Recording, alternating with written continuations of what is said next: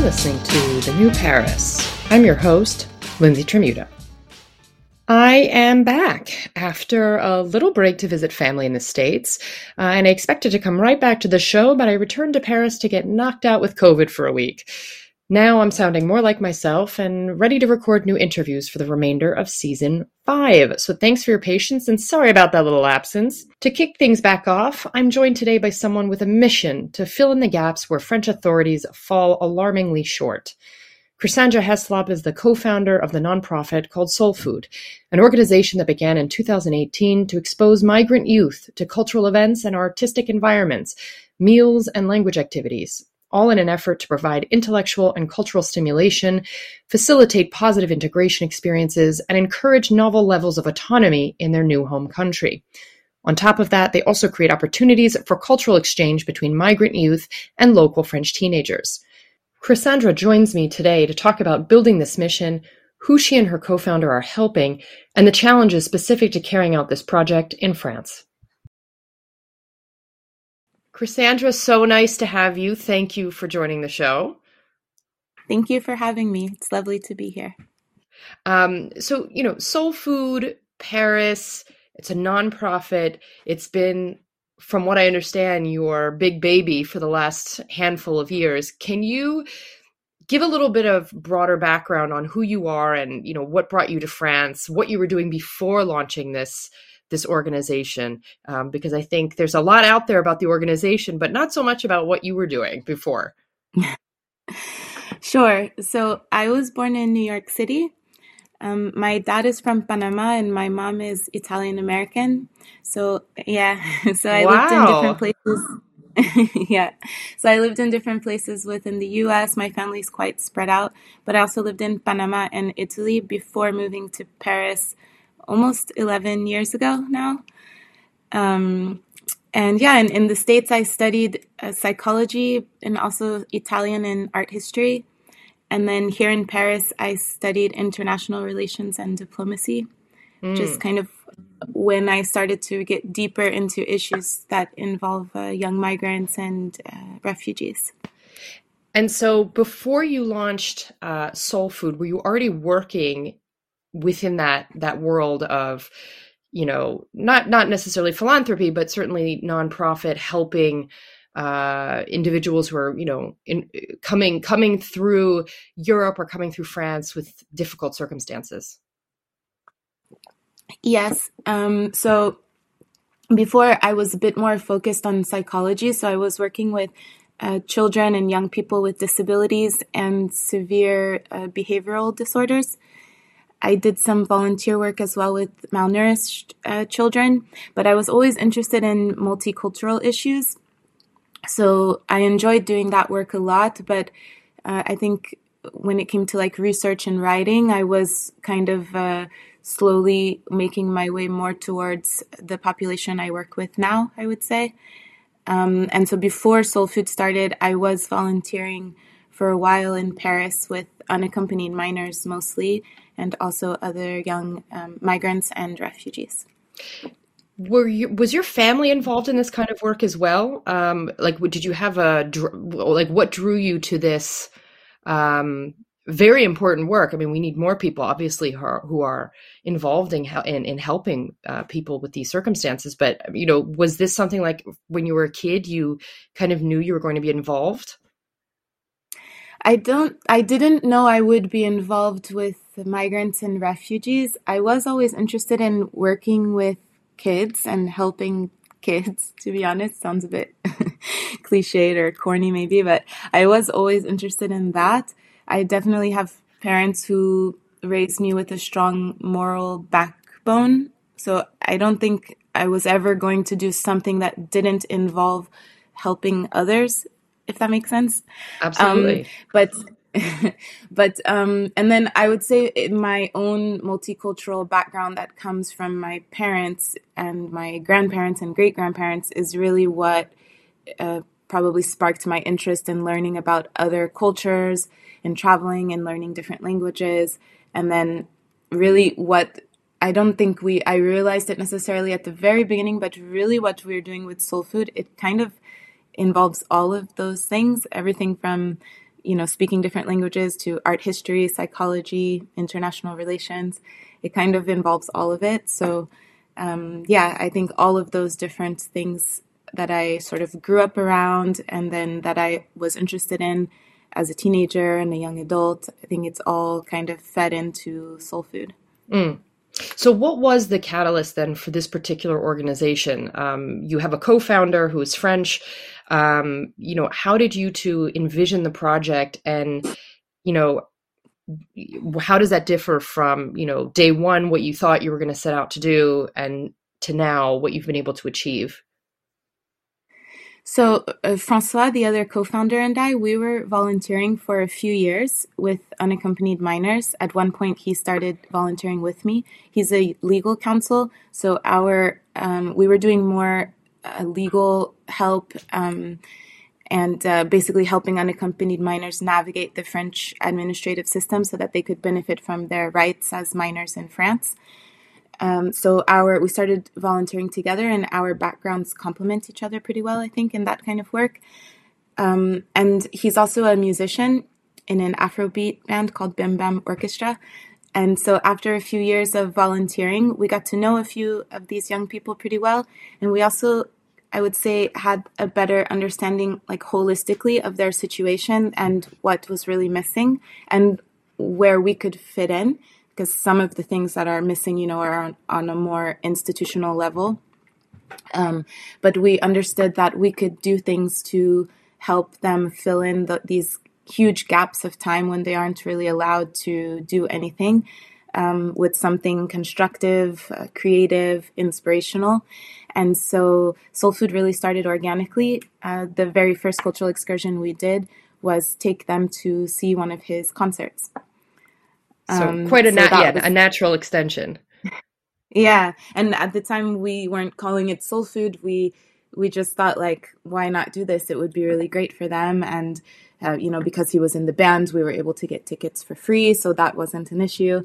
And it went really well. There were some young people in the beginning who were a bit more shy or reserved. It was the first time they had been to something like that, to this kind of concert in in a proper venue. And but by the end of the night, everybody was dancing. It was really quite moving.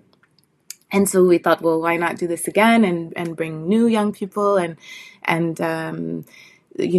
Francois, he has a network of musicians within the city, so we were able to do a few more concerts. And then we thought, why not also go to a museum, like the first Sunday of the month? They're free.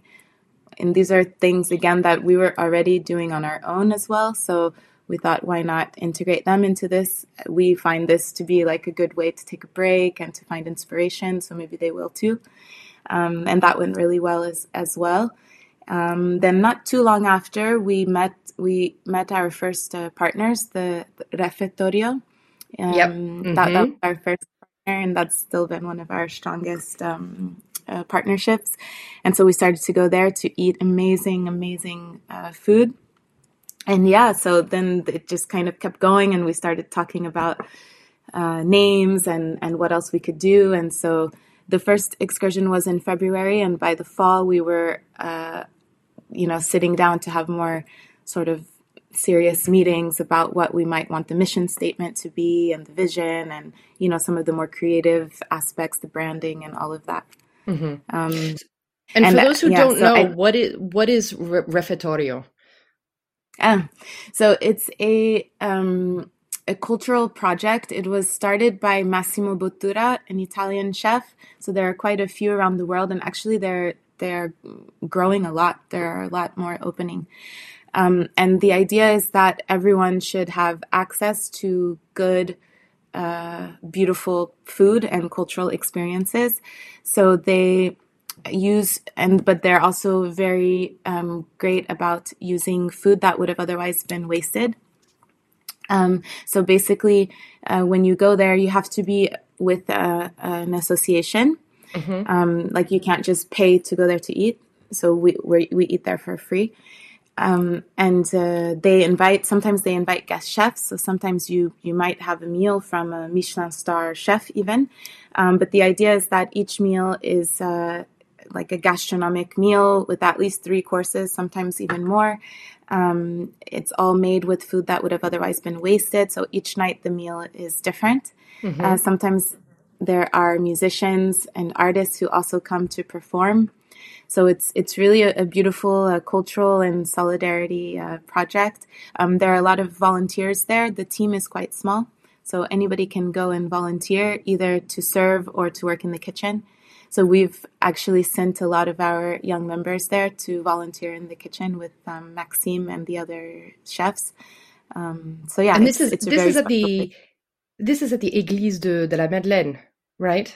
Yeah, it's in the crypt of the Madeleine I mean, church. so Yeah. that's incredible. So, okay, so you had this early partner, and that's where sort of the food experiences also developed, perhaps more, further than you maybe had imagined in the beginning. Yeah, definitely. And for a while that was the main food experience, and then at a certain point we thought, okay, this is really great that we are able to create these moments where these young people can kind of take a break and stop worrying about their problems and hopefully feel inspired and even like express themselves creatively, because we also do workshops and different things like that where they can also create art, not only observe art. But we wanted to find a way to help them more long term. And so that's why we started the professional development program. And it's really geared towards our young members who are interested in careers in culture. So the culinary arts was really the first one that we focused on. So young people who want to work in restaurants to become chefs or work in bakeries or become pastry chefs. And we met our first partners in that program, I believe, through the refectorio. And then also the fact that they could go and work in the kitchen in the refectorio for a day or 2 days or 3 days. It also helps already to give them a first experience. It helps them to also be able to test it, because these young people, they don't have the same opportunities as maybe you or I had to, test something and decide, oh no, actually this isn't for me. Sure. And we think that's really important. We all have, most of us at least, have to work for the majority of our lives. So it's important that we have jobs that we enjoy.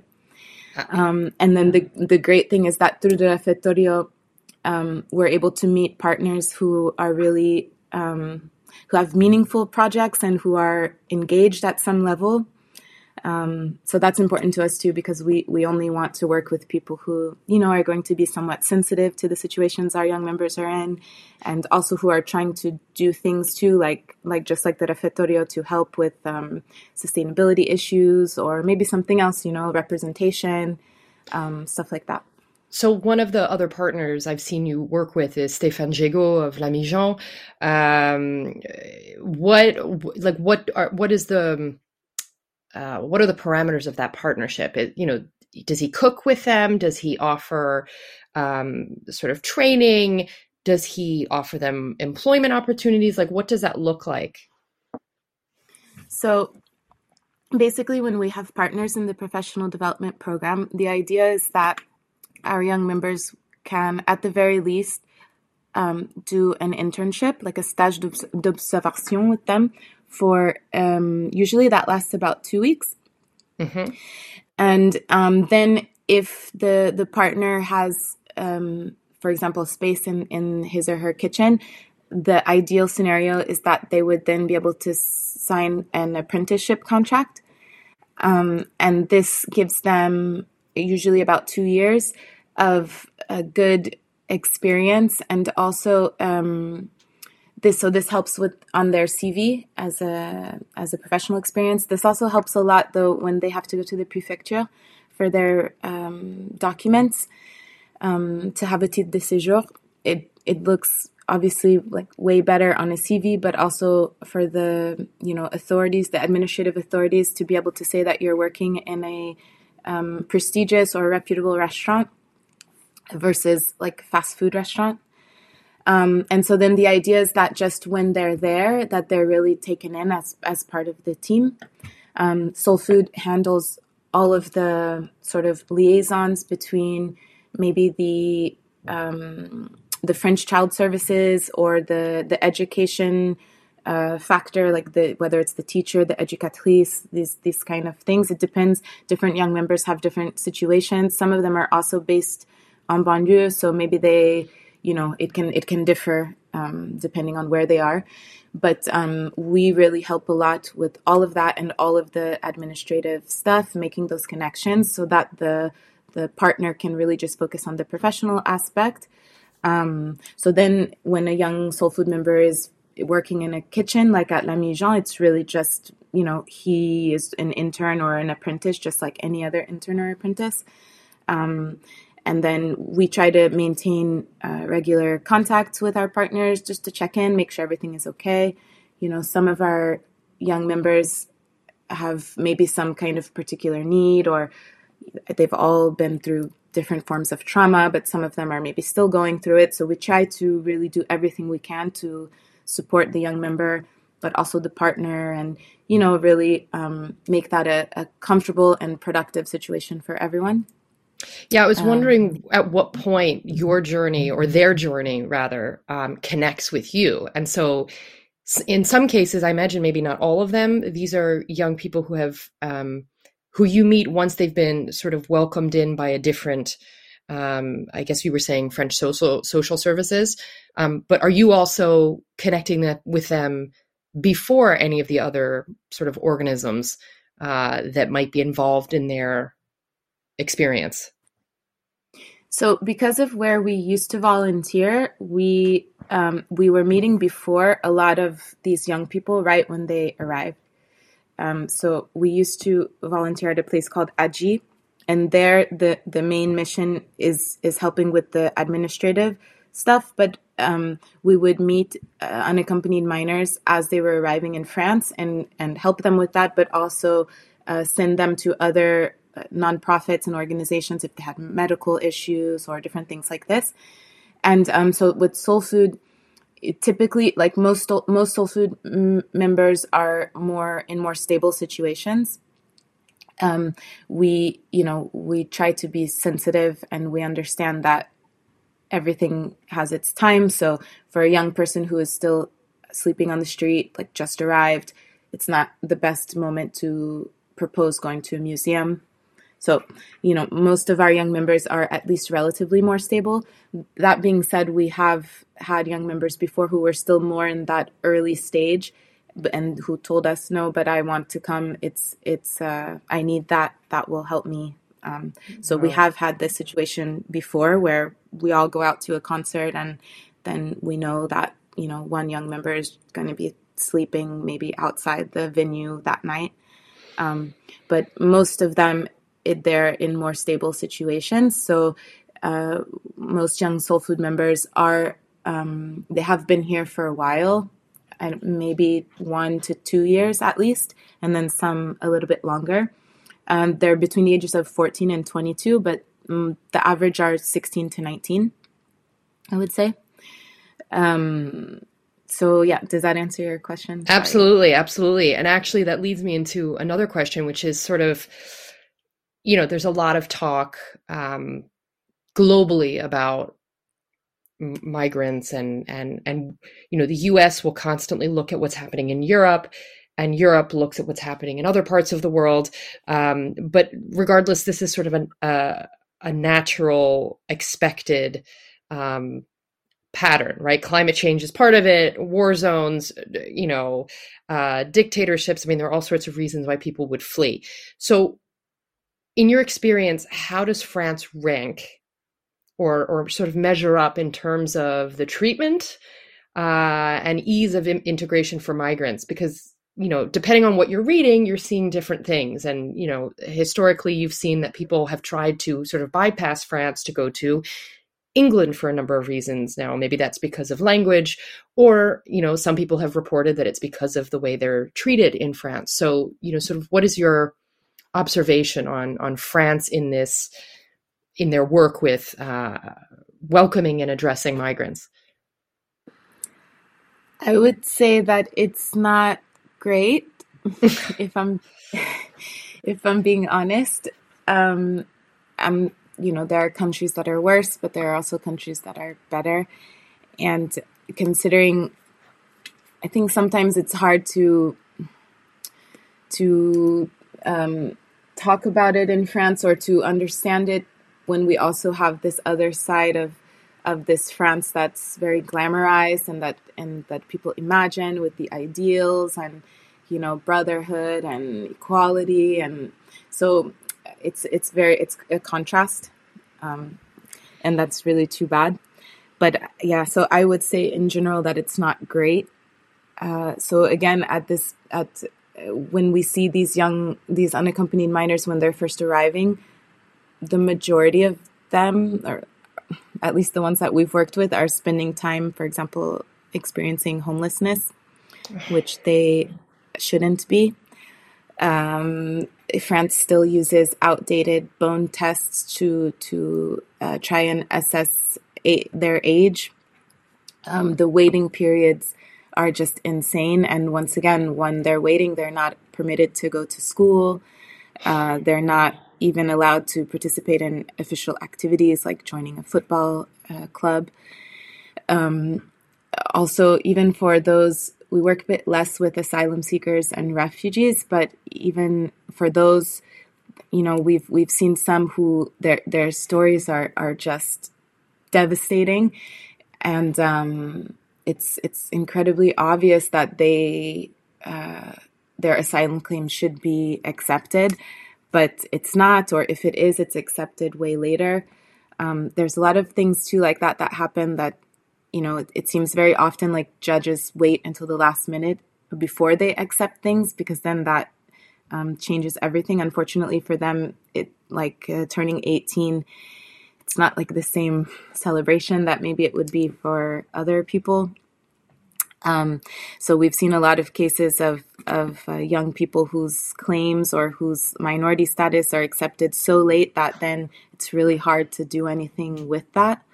Or then it has negative implications, for example, for them to be able to help their family, because, there's like different laws like that. Like if you are accepted as a refugee under the age of 18, and you have, for example, we work with someone who was in this situation and whose mother and little brother are still in danger, but because they waited until after he was 18 to accept his claim, he can't really do anything about it.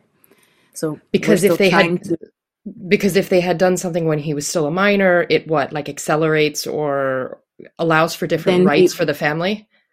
Yeah, they would have been more likely to fall under family reunification. Okay. So there's a lot of things like this that happen, and sometimes it's a bit difficult to even categorize, or sometimes it's quite subtle, and it's even difficult to refute or to fight against in a way, because at that point, what can you really do? But yeah, so I would just say in general, I think it's not great. The whole idea here about assimilation, at Soul Food, we are very much against this. We believe in positive integration, but not in assimilation. And unfortunately, France as a whole is still very much focused on that. Who or sort of what countries that you're aware of have a better sort of, or more progressive or more constructive policy toward, integrating migrants into the system, into the population? I think I don't know if I would look to any one country as being way better as a whole. I think some countries do some things better. I know that in some rankings, they rank some countries. I feel like I just read something about Portugal, for example. They rank some things that happen in some countries as better, but I feel like as a whole, there's a lot that needs to be done in general. So yeah, I think that's a difficult situation across the board. So of course that's, there is no utopia for any of these young people, unfortunately. And working within that context, working with, a far less than ideal institutionalized protocol toward young migrants.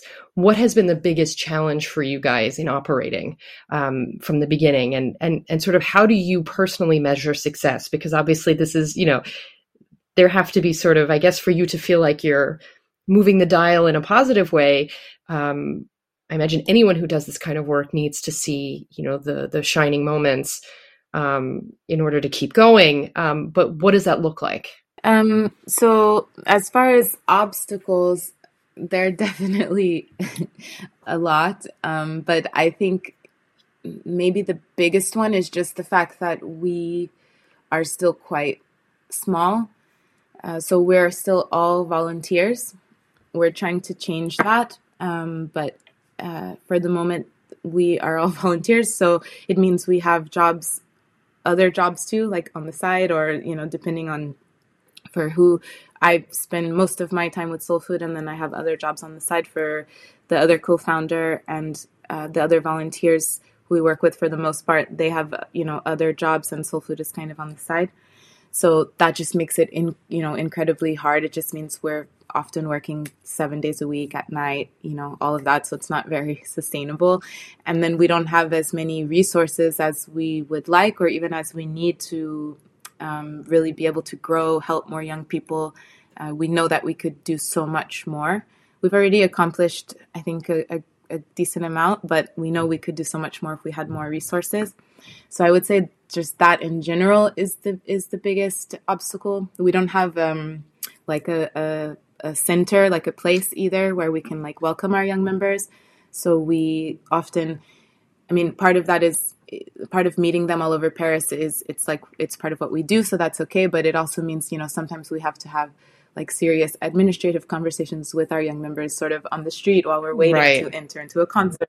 The working conditions sometimes are kind of insane. And then another more obvious one that, like everyone could probably relate to or like understand is another young member who we placed in one of the best bakeries in Paris.